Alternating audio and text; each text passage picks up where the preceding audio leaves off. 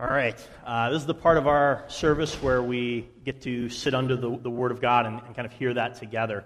An interesting thing is that God comes to us and He reveals Himself and He speaks to us in human language with just incredible generosity, that He comes to us in a way that we can understand Him, that we can know what He said. And then it's kind of odd, it's kind of foolish to our thinking, but He then delivers that Word to us in a preached form by a man, a person speaking to them, sharing the Word of God, even though I'm a sinner, even though I'm a weak man, even though I'm not the one to necessarily be declaring the truth of this because of my own way and my own living. Yet God has chosen that to be a strange thing that we do, to actually come and hear the Word preached in that way. And so it really requires you as hearers to think about that and think of how do you humble yourself in such a way that you can hear the Word and receive that, so that God can speak to you in this time together, a very short period of time together this week, so that you can hear the voice of God and what He has, looking past human frailty, looking past my weaknesses, my inabilities, so that you can hear what God has for you in this passage. So I'm going to pray right now that I'll do a good job of trying to put that forward to you, and that you'll do a good job in the work together so that you can hear and receive the Word during this time. God, we thank You for the text of Scripture that was just read. We thank You for the chance to think about it, to ponder it. God, we know that we are in need of You to bring it before our minds, to have it make an impact on our lives. God, we know that we have so many other distractions, so many things in our life, but God, I ask that You would bring each person in this room to a place where they can focus and hear what You have for them in this passage today. And God, I ask for me that You would use my words to be a help, an explanation for what You're doing in this passage, so that it has meaning and life for those who hear it. In Your name, amen. All right, so you think about your day today, or maybe your day tomorrow is even more so this way, right? You have this huge to-do list, right? That's what we all do. You have this list of calendar items, errands you need to get run, goals you need to accomplish at work, personal goals, things you're trying to accomplish maybe in your fitness routine. Lots of things going on in our lives. And just for a moment, we think about all that we have to accomplish in life, and it starts to get overwhelming, right? It's a lot of things on our plate. If you start running through your calendar for tomorrow morning, you probably start thinking, oh man, I've been trying to shut that off, but here right now, just for a moment, if you think through it, there's a lot that you have to do. As Bostonians, we often find ourselves trying to find significance and fulfillment in the doing, right? We want to accomplish so much in our lives, so many things that we need to get done. And it's sort of a societal impact here in the Boston area. When I first moved here about 8 years ago, I was just amazed by how busy everyone was. I would meet people, and they're working long, long hours at work, and then many of them have a side gig, a nonprofit. They're worried about their social life. They're spending time keeping themselves in shape and healthy, running from here and there, all the kid responsibilities, places you're going. I thought, wow, Boston is busy. I thought about on the T, right? You just get on the T and you notice there's like people who can do like 5 things at once. They're like holding onto the bar. They're like doing their phone. There's like a book in the other hand. They're like answering back and forth, and they have headphones in. You're thinking, how do you get all of that in that moment of you're riding around the T, and if you're going to miss your stop if you're not careful, right? There's so much stuff that we're trying to get done. And really, this output from Bostonians is a trait to be admired, right? It is impressive. We're a city, a place that's accomplished a lot. It gets a lot done. But there is a dark side to that level of grind, that output that we try to do, right? It weighs on us. There's a pressure to perform, to achieve time and time again. We feel that throughout the year, most notably usually in the dead of winter, right? Then you really feel this weight. It's dark when you woke up. It's dark when you go home from work. You feel the weight on you all day. And so Boston as a culture, because we're always running around, has issues with that, right? The Boston Public Health Commission had a fairly recent survey about 2008, 2013, and they showed that year over year there's an increase in persistent anxiety among Bostonian adults, up to a figure of 20% in 2013. That means that they were anxious for more than 15 days in the last 30-day period. Now, there's a lot of reasons for anxiety. Totally get that. But some of the causes of that are definitely the level of pressure, the anxiety that we have to perform, the expectations of others, and the busyness of our lives that are key contributors to us specifically. All this pressure, all this need to perform means that we're trying to stretch as much as we can into our day. We're pushed to the margin, oftentimes sacrificing sleep in order to get everything done. And so it's not surprising then to find that Middlesex County, as just an example, is in the top tier nationally with the percentage of adults over the age of 18 who get less than 7 hours of sleep per night. It's between 38 and 48%, according to a CDC study in 2014. So you think around, okay, we're pushed in every way, trying to accomplish so much. There's so much to get done. It causes many of us anxiety to some extent, so much so that we may even sacrifice sleep at times in order to try to keep things moving, trying to get it all done. So we need something, right? That's going to cause us to find some kind of solution. Might think mindfulness or yoga, searching for more exercise, longer vacations, or medication. And many of these are well-founded. Don't get me wrong. I'm not knocking any of these. These are all helpful things that may be needed along the way to help correct issues that we're having. But it does point to this fundamental need that we have. We all are in need of rest. We can't get it. We need it so much, and yet there's this feeling that we can never get the appropriate rest that we need. And so all the things we try, they're not ultimate. They require more and more, and they produce less and less satisfaction over time. So what do we need? We need this rest. It's a reality. A rest from expectations, a rest from performance, and a rest from the never-ending treadmill. So Jesus understood this. He made a statement in Matthew 11, 28 through 30. He said, "Come to me, all who labor and are heavy laden, and I will give you rest. Take my yoke upon you and learn from me, for I am gentle and lowly in heart, and you will find rest for your souls. For my yoke is easy, and my burden is light." So the point or theme of today's message is actually really straightforward. It's this idea of finding rest. So Jesus promises rest for us. This is our fundamental thing. It's not complex. It's really straightforward, but it's really needed for where we live in the world today. Jesus promises rest, for the present and also for the future. So it has these extending results that are important, but also meaningful for our life today. So as we walk through the passage that Patty just read in chapter 4, we're going to see, this is our basic layout of working through the passage. We're going to see first the faith for rest, the promise for rest, and the labor for rest. And you have the verses kind of laid out there in front of you. So that's what we're going to spend our time on, just kind of real methodically working through the text here of Scripture, letting it speak to us. This is an important passage that's laid out for us. So I want to try to break this down so you have a good feeling. So I'm going to look at just the first two verses to talk about the faith for rest, which may not make sense on face value, so I'll have to explain what I mean by that. Here are the words that Patty just read for those first two verses. "Therefore, while the promise of entering his rest still stands, let us fear lest any of you should seem to have failed to reach it. For good news came to us, just as to them. But the message they heard did not benefit them, because they were not united by faith with those who listened." So we have here a promise that's presented to us. If you remember, as we've gone our way through Hebrews in our series, there's been warnings that we've looked at so far. Now, warnings are presented as a means of grace to remind us of the dire stakes of living the Christian life and what disobedience will bring to us, and that tries to drive us toward the right path. So we read warnings. This passage that we're going to read about is a promise. Now, biblical promises are meant to give us hope and to energize us for living. The promises of God are all throughout the Bible. You can't read the Bible without finding promises that God is putting toward his people. From the very early beginning in Genesis, throughout the story of Israel, to the words and mouth of Jesus, we hear the promises that he's making, as well to the early church. In fact, the last chapter of the book of the Bible ends with Jesus presenting a promise of his return. So promises are throughout the Bible, and they're an important means for how to live the Christian life. These are covenants of God making solemn agreements with humanity, with the weight of God's promise. And at times he has even a rejoinder on this to say, he will fulfill it even if we cannot fulfill our part of the agreement. So he does that throughout. And so it's a key point that the author is making here, that there's a promise presented to us. We're going to dig into this a little bit more, so stick with me here. Verse 2 of this promise that he's presenting, it's showing that that there was a promise made at the end of Moses' life. So what happened, we're going to talk about the story a little bit more as we go throughout our time this morning, but I'm going to just kind of start it here.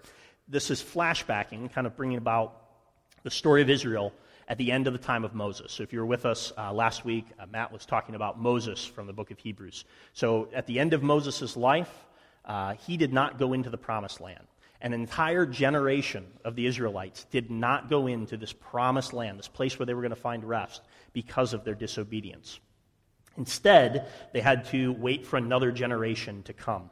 And so this is hearkening back to that. We're going to explain a little bit more in parts, but that's what this passage is bringing back. So in verse 2, it references that there was this promise made to Israelites at the end of Moses' life in their wilderness wandering. And the fear is that they may not enter the rest that was promised to them because of their disobedience.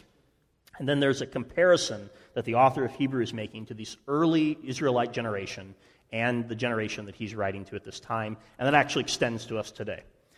So the key point is that he notes there's a difference in how these two groups have received the message, and the difference he hinges on the idea of faith. So we're going to talk about that faith in particular. So what does this mean? It means God gives us a promise, but for it to be effective or beneficial, one has to have faith. It's not that the promise isn't true without someone's faith. It's not like it's waiting on faith for it to be true. And it's not that the promise requires faith to be enacted. But without faith, you get no benefit. It doesn't make a difference to you. So there's these promises that God is making throughout the Bible, and if you don't come to them with faith, you get no benefit from them. If you don't believe the promises themselves, they're of no value to you. They don't change how you live. So what do we do with faith and promises? I want to take just a second to kind of take a step back. We're going to re-enter ourselves into the book of Hebrews in chapter 4 and talk about rest specifically. But there's a little moment here for us to think about promises and how we live with the promises of God in the journey of faith that we have. John Piper explains, effectual faith has the power it does because it looks to the future and embraces the promises of God as more satisfying than the promise of sin. So you get that? We're following promises every day. They're being presented to us. We're being presented a promise by sin, and we're being presented a promise from God. And what we do in faith and belief is saying, you know what, that promise for sin isn't true. It is a lie. It isn't going to bring me happiness. It isn't going to bring me fulfillment. It doesn't make me better. And you're rejecting, not believing that promise, and instead putting your faith in what God has said and believing that to be true. In that moment, you're exercising faith in the promises of God. So that's the key to this passage, what it's pointing to. You can think of it almost as like an inducement. An old Puritan writer, J.C. Ryle, talked about the idea that when God makes a promise, he puts with it this inducement, this desire, this benefit to you of something that is a reason to continue in the belief that's set out there. So in our passage that we're looking at here together, the inducement, the benefit, is really the rest that God is promising. He's saying, you want rest? I can give you rest.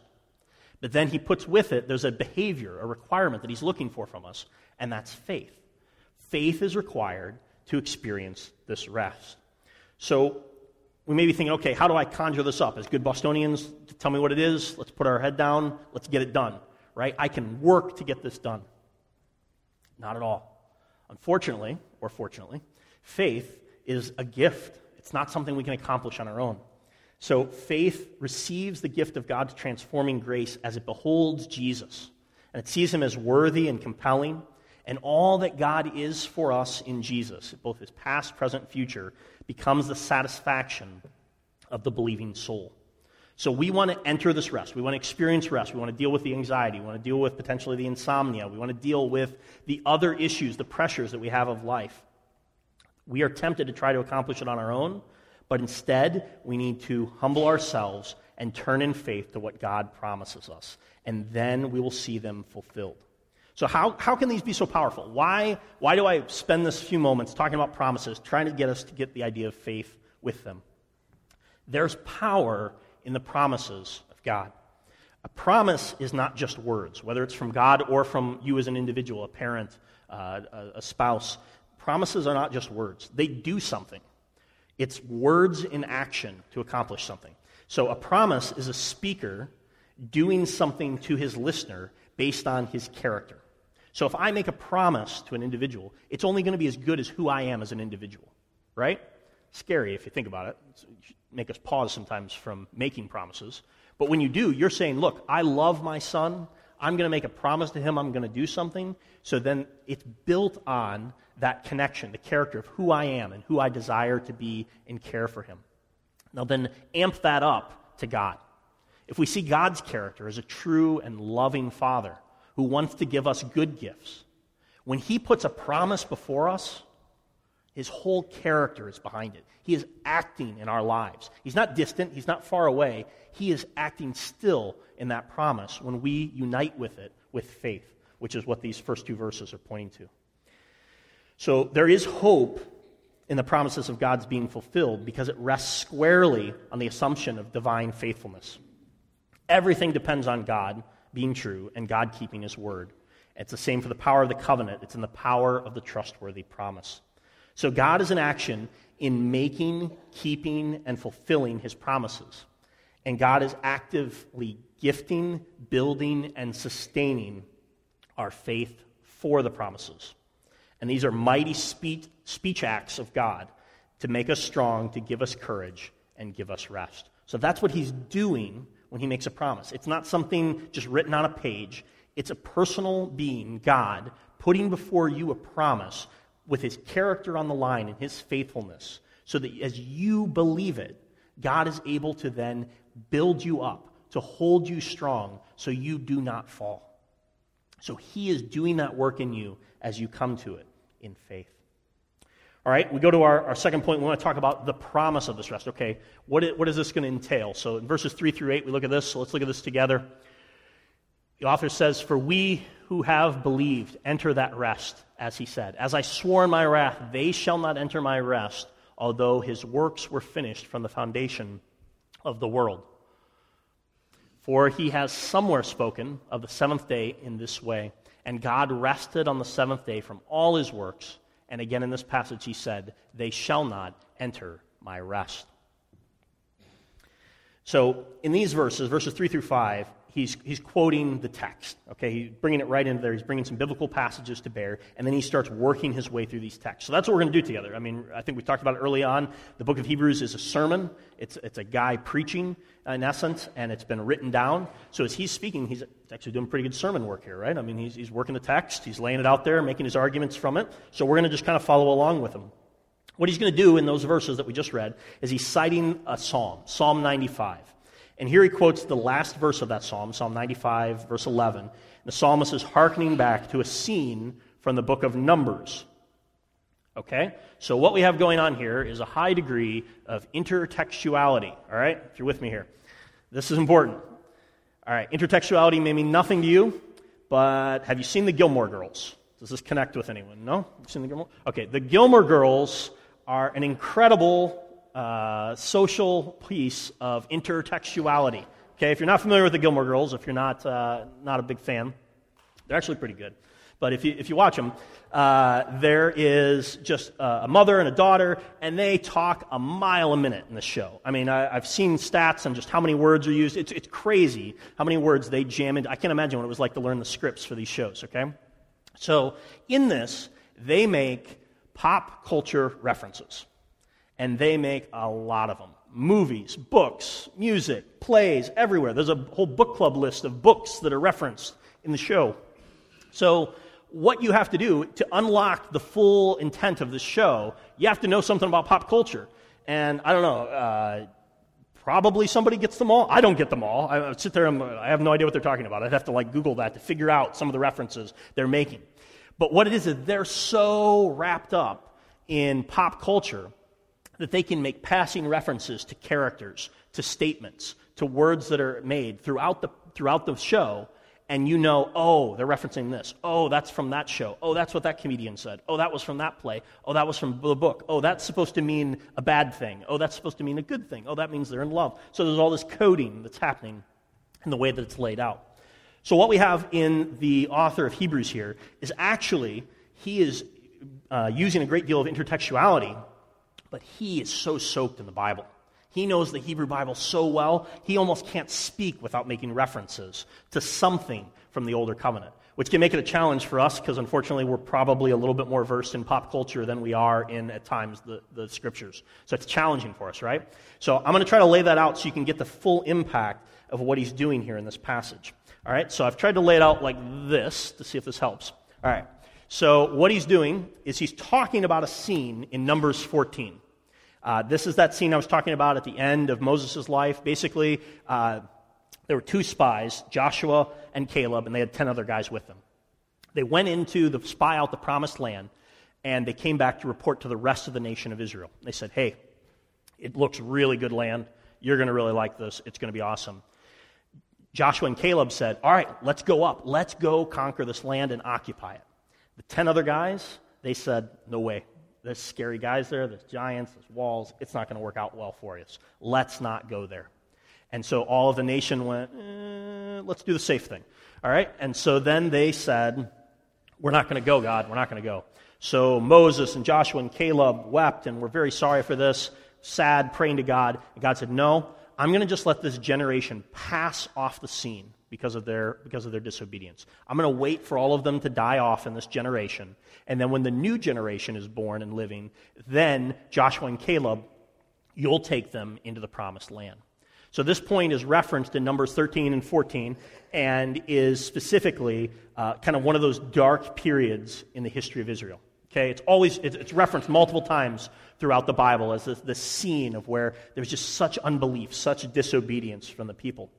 And it rang with overtones throughout the Bible that when it's referenced, you feel that. It's kind of like the way we think of like Watergate, right? When you say Watergate, everyone's like, oh, that's just a terrible part of our past. Oh, it's, you have that kind of pit in your stomach. And then we kind of attach gate to everything, right? So it kind of like makes everything bad again. So you have Spygate and Deflategate.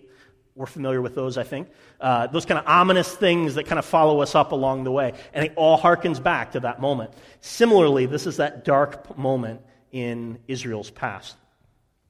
So in Psalm 95, then, it references that Numbers 14 text. And it makes the point, really, it's saying, okay, you should worship the Lord, you should praise Him, this should happen. Don't be like those guys in Numbers 14. Like, he doesn't say it that clearly, but that's what he's saying, okay? He's saying, don't be like those guys. He's hearkening back to it. Now then, the author of Hebrews is quoting Psalm 95, which is referencing Numbers 14. So you get this kind of web of intertextuality here that's going on. There's a lot to keep track of, so hopefully the diagram starts to get you there. As you think about Hebrews 4, that's what he's trying to draw our attention to Psalm 95. And so he draws from this idea of rest. And it's as if he's talking about rest, they shall not enter my rest, that he then almost comes to mind, oh, you know where else I've thought about rest? Genesis 2:2. That's another one that comes to mind. Okay, now you may not be thinking Genesis 2:2 right away, right? Okay, this is the end of the creation account. This is the seventh day when God rested. This comes to mind to the author as he says it. So he's thinking, okay, that rest, yes. You know what? That's a lot like that rest of God that he went through. So it's interesting, when he makes the statement, they shall not enter my rest, he wants to emphasize, let's talk about whose rest it is, right? The antecedent of the my is God. This is God's rest that is being offered to the people, and we're looking for it. All right, so he's working his way through the text. Let's go a little bit further. Read verses 6 through 8.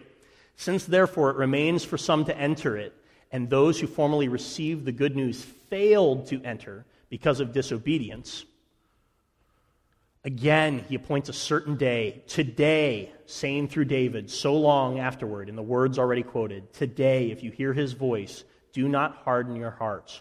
For if Joshua had given them rest, God would not have spoken of another day later on.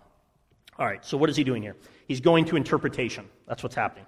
So his theological interpretation is, okay, remember those guys in Numbers 14? They disobeyed. Psalm 95 called you to go ahead and enter the rest. Now here I am writing the book of Hebrews saying, okay, you need to enter that rest. Remember that call? Remember that desire? Okay, well now there is a really important thing. Not only is there this rest, not only is it God's rest, but that rest is still out there to be had. It's not like Joshua perfectly fulfilled this. It's not like it's over and done and we've already had rest. If you look at Israel today and you followed any of their history, they haven't had a lot of rest. Okay, so the rest is still future. That's his point from this passage. Break it down like this. There we go. So Numbers 14 to Psalm 95:7, he picks a different verse, and now he's quoting in Hebrews 4 to say, today. That's his emphasis that he's picking up. He's saying, so there is a chance for rest today. He spoke of that in the time of his contemporary writing, as well as to us today, to make the point that this hope is still future and still available. So a lot of effort here to put out the words. But again, think of Gilmore Girls. He's just making quick references, quick hits in society to try to make clear his point. Oh yeah, you want rest? I know about rest. It's God's rest. You want to get some of God's rest? Well, it's still available. He did a little bit longer, but that's what he's going at. All right, so then let's look at our last call then in verses 9 through 11 and look at the labor for rest. So now the author of Hebrews goes into application for his original audience. So I'm going to just read this instead of putting it up on the screen and kind of walk through this together. He says, since therefore it remains for some to enter it, and those who formerly received the good news failed to enter it because of disobedience again, he appoints a certain day, today, saying through David so long afterward, in the words already quoted, today, if you hear his voice, do not harden your heart. For if Joshua had given them rest, God would not have spoken of another day later on, so then there remains a Sabbath rest for the people of God. For whoever has entered God's rest has also rested from his works, as God did from his. Let us therefore strive to enter that rest, so that no one may fall by the same sort of disobedience. So what's happening here is Jesus is presented as the new and better Joshua. Okay? Joshua was a good guy, did a great job of leading the people to that, and now we have Jesus on the scene mirroring that same action. As Joshua was a deliverer and a rescuer for the people of Israel, leading them to the promised rest, so Jesus is the new and better Joshua, who is the rescuer of his people and leading them to a new and better rest. In fact, it's so clear that we miss this, right? We look in English and we think, okay, Joshua and Jesus are different names. You might know a Josh. He definitely isn't a Jesus, right? We have huge distinction between those, but the words are actually the same. The names are the same. The Yeshua of the Old Testament is both the Joshua and the Jesus. It's the same name. In the Greek New Testament, it's the same name here, the Jesus that is presented. So the readers originally in Greek and in Hebrew would know this is the same guy. It's like the same name. I mean, obviously they're different people, but like you would hear that echo, that connection between the two people, whereas we see them as totally different names. So we have to be explicit. This author is making a point to say, just like Joshua, a great guy, a great hero, Jesus, even better. Joshua brought rest and conquest for the nation of Israel. Look what Jesus will do for us and the rest that he promises, even greater. So because that rest is so important, he drives us then in verse 11 to a really clear call, the altar call, the expression here. He's saying, okay, strive by faith. Strive to enter this rest. Don't miss it because of your disobedience. So the disobedience is similar to that what was talked about in Numbers 14. Not believing God. I mean, that's the problem that we're always in. There's this promise of sin, and there's the promises of God. If we reject the promise of God and believe those promises of sin, then that disobedience in that decision, believing that there's a better way, a way different from what God has put forward to us, always results in unrest, always results in loss. So the argument of the author of Hebrews is receive with faith the promise that God has given you. Even if it's hard to believe, even if it's hard to know that this rest that he's promising is going to be true, that's where we have to be aiming our faith, putting our belief in that direction. So I said it was pretty straightforward. Hopefully you get that little intertextuality wrinkle in there. I get that. That's a little hard to challenge. But let's talk about what this means for us. Talk by way of application here briefly. So first off, we need to know the promises of God. All right, it's important. As I've laid this out for you, hopefully you've got a taste of saying, hey, they might be important. There might be something there. This is a big part of living the Christian life. We need to be aware of the promises in the Bible and know which ones are directly applicable for us and how to put those in action in our life. There's something you can come back to, something you can sink your teeth into, right? It's difficult. You go out there and maybe you're in a time of great aloneness, great despair. There's no one who quite connects with you. Maybe you're alone, alone in your marriage, alone without a partner. Any of these situations are alone on travel, right? And you may be in a point where you feel really alone. Yet God has made promises to us, such as saying, I will never leave you nor forsake you. So to hold that promise in your mind and believing that's true. So even though it feels that I'm all alone and no one's with me, holding that promise and believing it, casting our faith toward that, actually energizes us and encourages us to have faith in that moment so that we don't do anything that we shouldn't, so that we aren't dire, we aren't drastic in what we do. We actually receive that promise to be the energy and the delight for us to follow what God has put forth. So I encourage you, know the promises of God. If there's no promises that we're drawing on, that aren't coming to mind to think about the challenges that you're facing in your everyday life, that's a need. That's something to be talking about in your gospel community, something to be reaching out to others. We need the promises of God to empower us to live the Christian life. But then secondly, I've talked a lot about rest, but I've kind of just laid out the author's argument. So what does it mean to rest for the present? All right? You still have Monday morning coming, right? Still have all those pressures coming. So what are we talking about here? We're talking about putting faith in the promises of God for our real life needs, and that rest that God is promising us can make differences in this. So think about identity. I don't know if I used to think identity was a really abstract kind of thing, and then once I was laid off or I lost a ministry job or different things have happened, and I go, no, identity is like a real life question. People kind of go, like, who am I? What am I trying to do in this life? Why did that happen to me? Who am I going to be, and what am I going to be known by? So maybe you're in a situation where you question yourself. You wonder about your identity, and you wonder who you are. Well, to rest in the promises of God means that you come back to the idea to say you're a child of God. God has accepted you because of Jesus. So you have worth. You have value. You have standing before the Father. Rest in this identity amidst the challenges and conflicts here, the things where you don't measure up. You can hold that to be true, which can give you an anchor in the midst of all the changing circumstances that you may have here. That's a way that identity rests in the promises of God. What about performance, right? We're high-octane people trying to get so much done. The reality is we miss the mark sometimes, right? You drop the ball. You can't get it all done. No matter who you are, there's a breaking point. As you hit that, does that mean you've failed and you're no good to anybody, that you don't measure up? No, it doesn't mean that. You were bad and worthless when you were accomplishing, and you're bad and worthless when you aren't accomplishing. So there's some good news for today. The reality is, it's what God has done for you, right? You have to hold that promise as true, seeing that God has accomplished so much. So yeah, I'm going to try to live out in obedience to God, not out of a debt that I'm going to somehow pay him back for all the ways that God has loved me. I'm never going to make that. Not as an earner, someone who's trying to achieve, and I have to make the mark and make the next level in my Christian life or anything else. No. I have to come back, and I have to realize, no, I'm just a recipient of God's grace. I'm striving. I'm trying to get there. I'm trying to be holy. I'm trying to live this life. But there are going to be times when I'm going to fall flat on my face again and again. And the reason that I had any peace, any accomplishment, cannot be because, you know what, I made it 4 days without sinning significantly. I didn't fall down. That can't be what I put my anchor on, because you're going to fall. It's going to happen. You have to put your faith back in the promise of what God is giving you. One more, just to think about in the present, and I kind of alluded to this a little bit, but you think about intimacy, right?